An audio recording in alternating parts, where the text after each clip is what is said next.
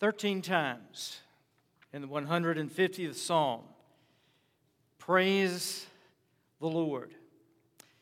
If the ancient Hebrews wanted to emphasize something, to really drill it in, they repeated it and repeated it and repeated it.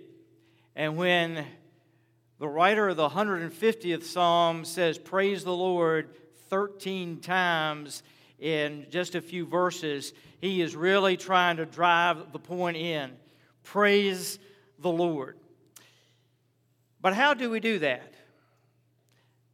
The genius of this psalm, as we're going to see this morning, is not only does he say 13 times, praise the Lord, but then he talks about how to praise the Lord.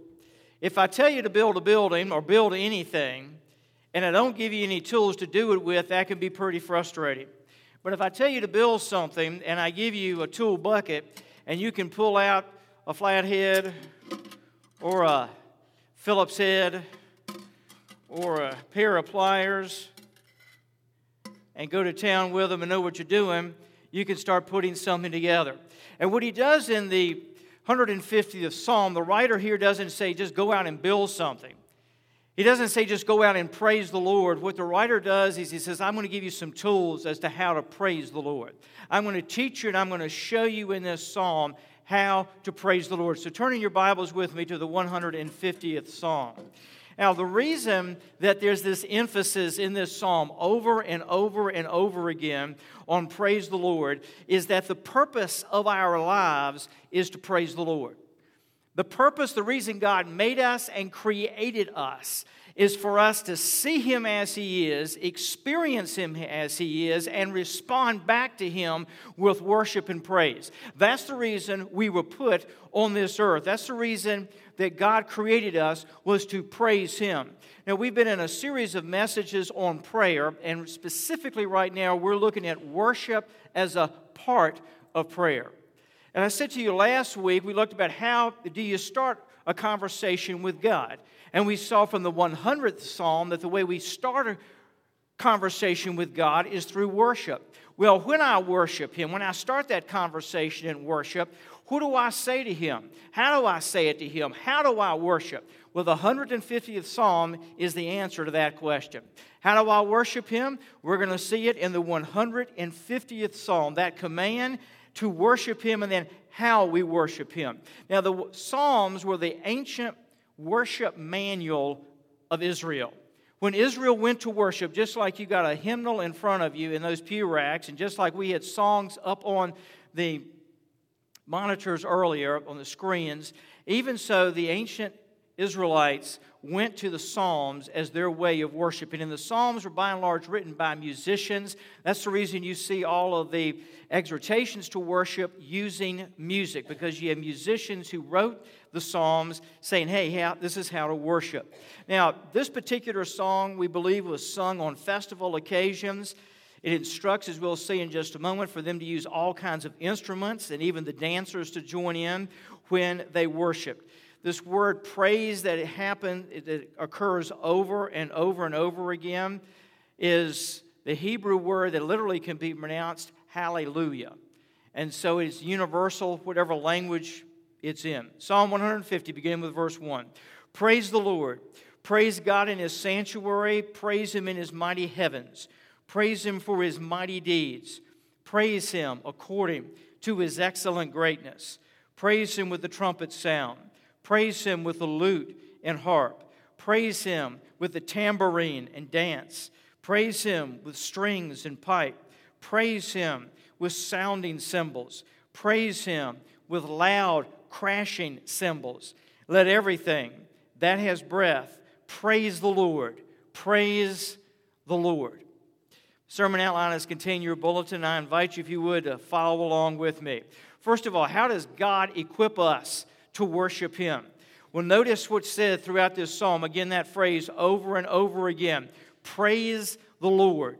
The idea of the word hallelujah, that's translated praise, means to be deeply thankful and satisfied because you have had an experience of someone or something that has superior quality or has done some great stuff. me say that again. The idea of this word praise here, why do I praise? What motivates me to praise is that I have had an experience with someone or something that is of a superior quality, and they've done some really great stuff. So what he's saying here is I'm praising the Lord because His quality, who He is superior. It is top-notch. You can't get any better. And because I am looking at and I have seen what He has done, not only in my life, but around me and in terms of eternity, what He has done. It's the idea of finding my satisfaction in the Lord and delighting in Him. This is what he's saying. Every time he says praise the Lord here, what he's telling us to do is not just walk around and say, well, praise the Lord, praise the Lord, praise the Lord. What he's saying for us to do is to go to Jesus, and I like to call diving into Jesus, okay? I don't step back and do a drive-by with Jesus. A lot of us are content to do a drive-by with Jesus. Oh, He's nice, He's wonderful, He died on the cross, rose again from the dead, amen, hallelujah, can't wait to get Kentucky Fried Chicken for lunch this afternoon or whatever. This is not a drive-by with Jesus. If you are satisfied with a drive-by, we will never get to who He is. This is where I dive into Jesus. I experience who He is every day in a new, fresh way, and He's waiting for us to experience that. And when I dive into Jesus and I drink deeper of who He is and I experience more of who He is, my response is to say, He is the best. It didn't get any better than Him. He is of a superior quality. And man, He has done great things. In this world, He has done great things. In my life, He has done great things. He has done great things. He is doing great things. And He is going to do great things. That's the idea here of diving in Him. And as I do that, He begins to bring tremendous satisfaction to my life. In other words, my satisfaction deep inside of me, my satisfaction of my life is met in Jesus. Well, I can't say that enough, folks. Jesus satisfies the longings of our heart because He created us to yearn for Him, to thirst for Him. When the Bible says, we saw in the 100th Psalm last week, that we were created by Him. He just didn't put us together as some biological entity walking around. He made us on the inside different from any other of His creation in that we yearn for Him. We thirst for Him. Now, so often we don't realize that we're yearning and thirsting for Jesus. But deep on the inside, we yearn and we thirst for Him. Have you ever been hungry and gone and tried to satisfy your hunger with sweets? What happens? You get sick at your stomach sooner or later, okay? Trying to satisfy that hunger with sweets. I had a kid years ago I took to Chick-fil-A and he got all excited. He drank 3 milkshakes. We got in the bus to head to his neighborhood. And he looked at me and he said, Pastor, you got to pick up the speed. You got to get me home in a hurry. And I said, why? And he said, because I'm lactose intolerant. And I said, you just drank 3 milkshakes and you were lactose intolerant. And then I had thoughts of me spending the afternoon cleaning the bus up. And I was like, I have to break the speed limit. I'm going to break the speed limit. I'm getting that boy home as fast as I can. He was trying to satisfy hunger with milkshakes. So many times in life, the hunger we have for Jesus, we try to satisfy with something other than Jesus. And the reason the 150th Psalm says 13 times, praise the Lord, is he's saying, find your satisfaction in Jesus because that's the only place your heart's going to be satisfied. Delight in Him, enjoy Him. Just get into Jesus, stay in Jesus, find your satisfaction in Jesus. The whole reason for reading the Word every day and praying every day is not to go through a ritual. It is to dive into Jesus and experience more of Jesus and find your soul satisfaction in Jesus. Now it says, praise the who? Praise the Lord. It is the covenant name for God, pronounced either Jehovah or Yahweh as best we can tell. And I went through this last week, but it's this idea that Jesus said, I want to covenant with you. I'm going to promise you. I'm going to commit myself to you. And in so doing, I want a deep relationship with you. And the way I'm going to get there is I'm going to shed my blood on the cross. I'm going to lie in a grave for 3 days. I'm going to rise again on the third day so that I can have a relationship with you. I can fulfill my covenant to you. I am the Lord that you are praising. Then it says, praise God in His sanctuary. The idea there is that I praise the one who is my creator, who has created and who is still creating. Now, where does it say to praise Him? It says to praise Him in His sanctuary. Now, the idea there is not of a physical brick and mortar building that we come into and we praise Him. Yeah, we praise Him in a brick and mortar building like this, but that's not really the idea of the word here. First of all, the ancient Hebrews, when they went to worship in the temple or in the tabernacle or wherever they went to worship, the first thing they had to do is get clean. They ritualistically clean themselves physically to represent that their hearts and their minds were going through a cleansing process. So when he says here, praise the Lord in the sanctuary, what he's saying is, clean yourself up. Let me clean you up when you come to worship. The dirtier I am in sin, the harder it's going to be for me to worship. The more messing around in sin I'm doing, the harder it's going to be for me to worship. In fact, if I come to corporately worship like this and I can't get it done, a lot of times it's because there's sin in my life. Now, let me tell you what I like to do. If it ain't getting it done in worship, this is what I like to do. It's Val Shera's fault that I'm not worshiping. She's just not with it this morning. And it's Regina's fault because she hit some sour notes somewhere along the way. Or I didn't like her prelude that she began with, so it's her fault. And whoever controls that heating and air conditioning back there, it is their fault because it's too hot or whatever in here. And the usher didn't smile to me like he was supposed to this morning and didn't hand me a bulletin the way I wanted. So it's all their fault. See, what we do is we blame everybody else, but if I can't worship, what I need to do is start with me. Maybe there's something in me. Because, see, I don't care whether it's too hot, too cold, the usher didn't smile at you, and the songs didn't suit you. Jesus is the same. Folks, when we get to heaven, we're not going to stand in heaven correcting God on the condition of heaven before we worship. When we get to heaven, we're just going to flat out worship because Jesus is Lord, He is King, and that's the reason we worship. So he says here, praise the Lord in the sanctuary. Now, I don't know if you all had this experience or not, but when I was a kid, I went to the table to eat. We had a rule in our house. You couldn't come to the table and you couldn't eat unless you did something first with your hands. Remember what that was?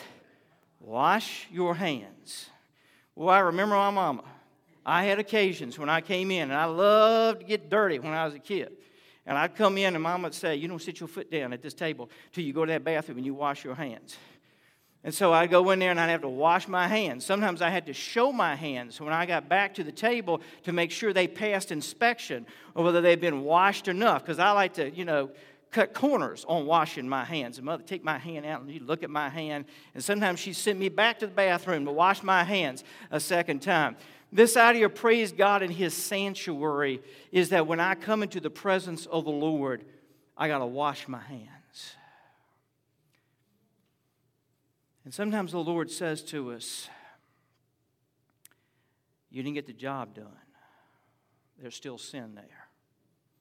There's still an area of disobedience that you're holding back on me from. You got to wash some more. Well, follow me on this. We don't try to wash us, because we always do an incomplete job. He washes us. When we come to worship Him, folks, the first thing we have to do is say, Lord, I'm in your presence, and you show me every area of disobedience. You show me the strongholds in my life where I'm holding back on you. And you point that out, Lord, and you cleanse me and you forgive me. and you set me free. Please hear me on this. When we go to worship, whether it's corporately or individually, and God says that's got to change and I want to cleanse you and clean you in that area, He is not beating up on you. He is trying to deliver us. And if I will let Him cleanse me, He will deliver me from the power of that sin and the guilt of that sin and the shame of that sin. Praise Him in the sanctuary. Let me cleanse you. Now notice he goes on from there. He says, praise Him in the mighty heavens. The idea there is the visible arch of the sky. In other words, look up. God cannot be contained. Look at the sun, the moon, the stars, the galaxies, how they are fixed in place, how they are at just the right place in relationship to this earth. Scientists tell us that the world, the universe, is constantly expanding. Why is it constantly expanding? I think it's constantly expanding because God is so full of creative energy, He can't help but create. He creates all the time. And so when God looks over at anything, He says, I just got to get it out of my system. I got to throw another galaxy out there because I got to get it out of my creative system this morning, and I got to do some more creating. Praise Him, He says, in His mighty heavens. Verse 2, praise Him for His mighty deeds. Man, I love the Hebrew word that's translated mighty there is an awesome word. It means to be a champion. Praise Him for what He's done to be a champion. When we praise Him, we rehearse His victories back to Him. We say to Him what He has accomplished as the champion. Listen to Colossians chapter 2, verses 13 through 15. And you, who were dead in your trespasses and the uncircumcision of your flesh, God made alive together with Him, having forgiven us all our trespasses, by canceling the record of debt that stood against us with its legal demands. This He set aside, nailing it to the cross. Then notice what it says. He disarmed the rulers and the authorities and put them to open shame by triumphing over them in Him. Do you hear what he's saying in this passage? When Jesus went to the cross, you and I were dead in our trespasses. We weren't sensitive to God. We weren't even listening to Him, aware of Him. But God stepped in through Jesus and made us alive with Him. How did He do that? He forgave us all our trespasses. And He did that by canceling the debt that stood against us with its legal demands. If you don't pay your bills, a creditor starts calling you. If you don't pay your bills, you accumulate debt. If you and I accumulate debt, then we've got a record of debt against us, and the law lines up against us. And what this passage is saying is that you and I accumulated this debt towards God with our sin. We stood condemned. We stood helpless. We stood owing God a debt we could never pay. And then notice what it says. He set all that debt aside. How? He nailed it to the cross. Every time that day they heard a nail go into the hands of Jesus, it wasn't just a nail going to the hands of Jesus and the feet of Jesus. All our sin was getting nailed on Him on that cross. All of our guilt. And what happens when we sin and we blow it and we mess up? The devil comes up to us and he says, you ought to be ashamed of yourself. You ought to be ashamed of yourself. God's not going to love you. God's not going to have time for you. You ought to be ashamed of yourself. How many of us hold back from praying, hold back from coming to church, hold back from serving the Lord because the devil stands there and he just puts shame on us constantly? You ought to be ashamed of yourself. Well, notice what it says. He disarmed the rulers and the authorities and put them to open shame by triumphing over them. You see, what Jesus did on the cross is he took all of our sin, all of our guilt, and all of our shame.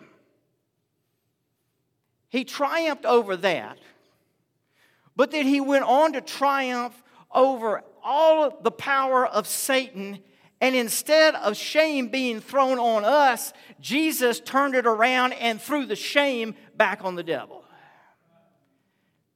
As Jesus hung on that cross and as the blood dripped from his hands and his feet, he said to Satan, "Shame on you. Shame on you for thinking you could defeat me. Shame on you for thinking you could hold me back.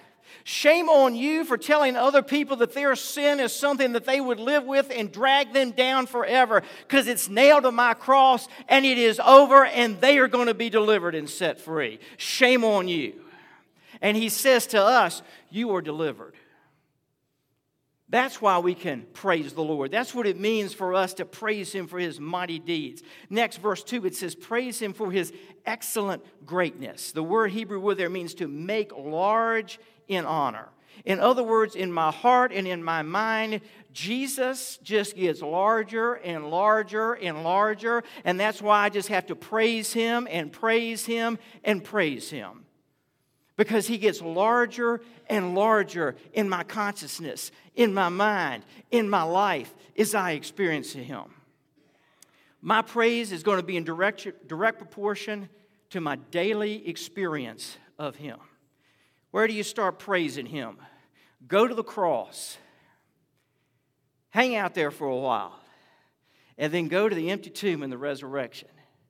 Folks, listen, if we can't praise him because of the cross and the resurrection, we are never going to praise him. If my praise is based on my circumstances today and where the things are going my way, my praise is going to seem good one day and going to be the pits the next. But I don't start at my circumstances. I don't decide whether I'm having a good day or a bad day and therefore I'll praise him. I praise him because he died on the cross, because what I just talked about. I praise him because he conquered death, the grave, and everything that had to be conquered on the cross and in his resurrection. I am praising a resurrected Savior. I am praising an alive Savior. I am praising a Savior who conquered it, walked out of the grave, walked into our lives, and he is alive, and nothing Jesus faced, he didn't face down. That's who I am praising.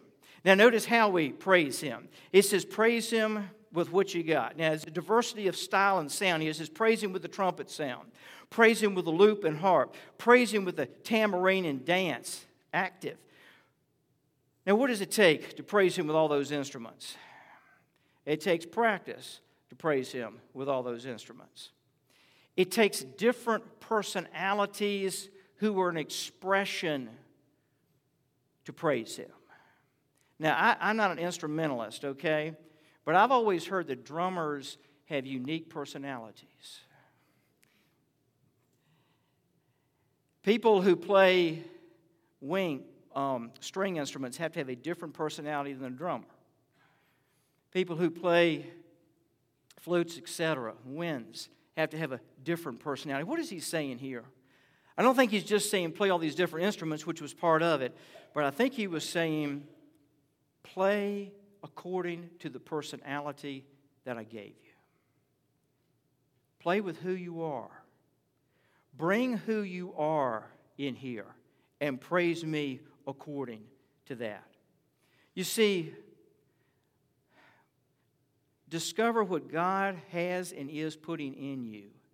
That's your purpose. That's the trajectory of your life. That's what he's got for you. And then praise him with that. Some of you that I'm speaking to this morning, you read this and you say, Pastor, that's nice, but I don't even play a radio well, or a CD player, or my iPod. How in the world could I use music to praise him with? That's not the force of what's being said here. What he's saying is take what God's put in you and use that to praise him with. Years ago, when we were at Shrimp, we had a lady who came to us, and her thing was knitting. And she said, I want to use this gift of knitting I've got to reach young girls for Jesus through shrimp. So this is what we did. We set up a tent in a place called Young's Terrace, which is a large public housing project in Norfolk. We set up a tent. We put her under the tent. She got her yarn, and she got a whole bunch of, I call them sticks, but I'm sure there's needles or something, okay. And you see how into knitting I am. And she got out there every evening, and she had a group of girls around her, and she taught them how to knit and talked to them about Jesus. You see, she was using what she had to honor him with. A number of years ago, Hurricane Rita roared through the Gulf states. And I took a group of folks, guys in the church I was serving at the time, and we went down to Texas in the aftermath of that. Now, I'm a preacher, but you know I was never asked to preach one sermon while I was down there. Because preaching sermons wasn't going to do anybody any good in a yard filled with downed trees. What they were interested in is the guys we brought who knew how to work a chainsaw.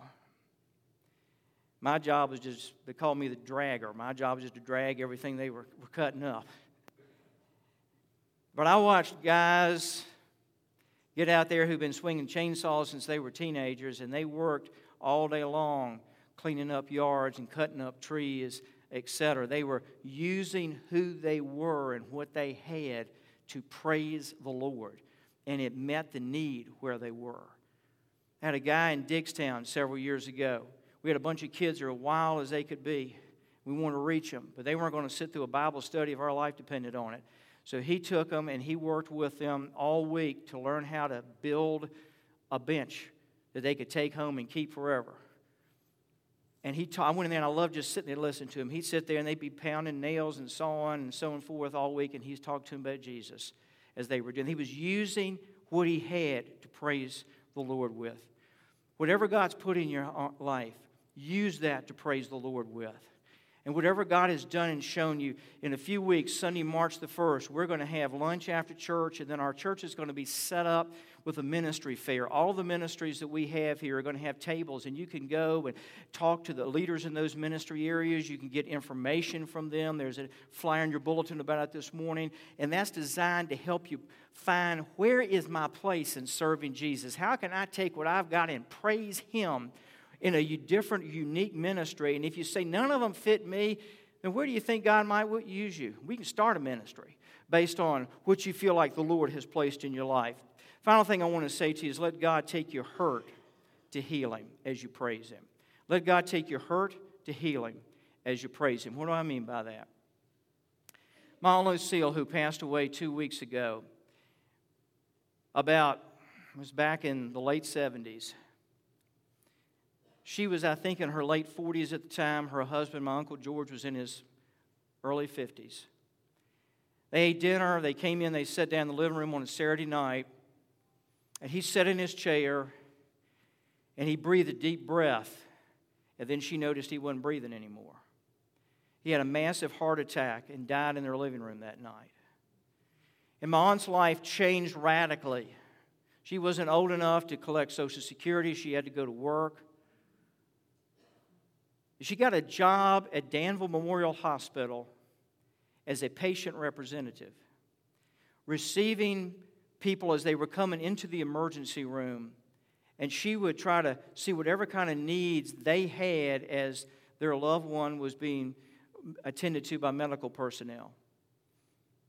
Several months after she got that job, there was a lady that came in one night. Her husband came in an ambulance, and he died in the emergency room of a heart attack.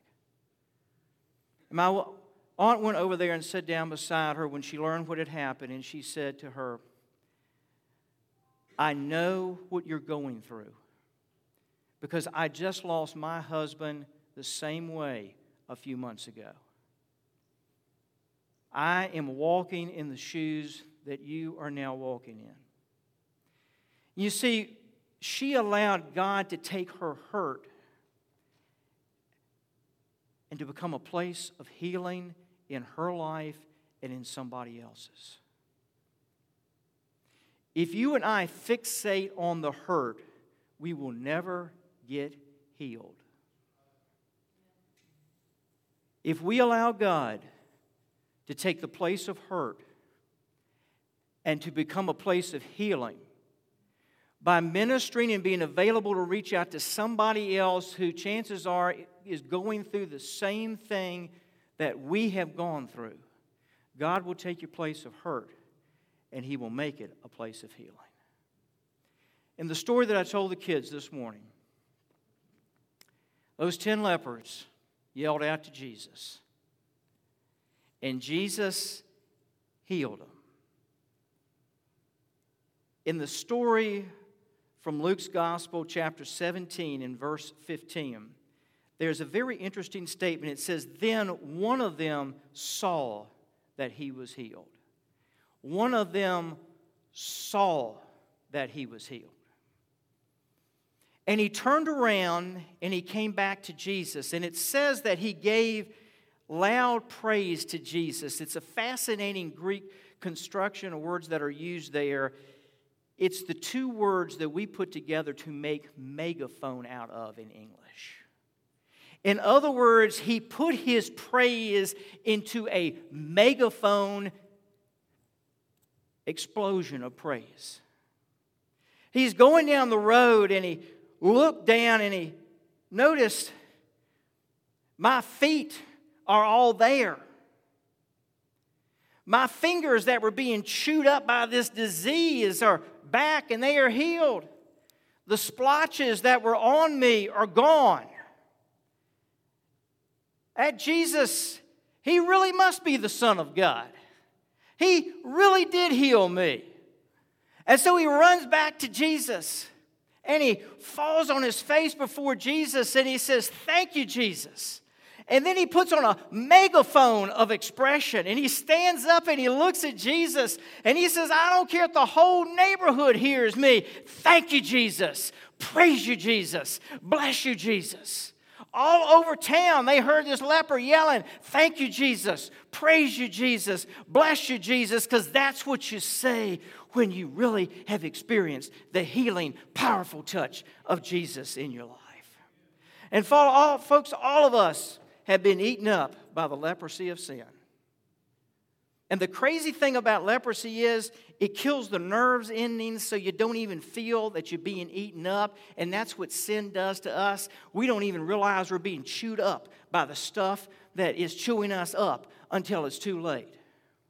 And Jesus comes up to us and He says, "I'll touch you and I'll heal you and I will deliver you and I will begin a process of deliverance in your life if you will let me." And what do? We don't have to become perfect. We just receive what He's doing. And then what do? We put our praise in a megaphone and begin to praise the Lord and praise the Lord. And we fall into Psalm 150 when we cannot stop praising Him. Let's pray. Lord Jesus, thank you that we can praise you. Thank you, Jesus, that we can say, "Thank you, Jesus." Thank you, Jesus, that sin eats away at our soul and we don't even realize it. You say, "I will heal you." Lord, help us to take what You've placed in our lives and use it to bless and praise You. With our heads bowed and our eyes closed, in just a moment as we sing a song of invitation, I want to invite you as we sing to come and to give your life to Jesus if you have not done that. To say, "I need the touch of Jesus in my life. I need Him in my life." And I invite you to come. If you sense that God's leading you to become part of our church family, I invite you to come. If there's any other public decision you need to make, I invite you to come. Lord, have Your way with us in these moments now as we sing. And if you're here today and you say, "Pastor, it has been a while since I have praised Him," then I want to encourage you as we sing to say, "Jesus, cleanse me and deliver me and set me free so that I can praise You." Lord, have Your way with us in these moments. In Your name, amen. Let's stand together and sing, "Come If You Will."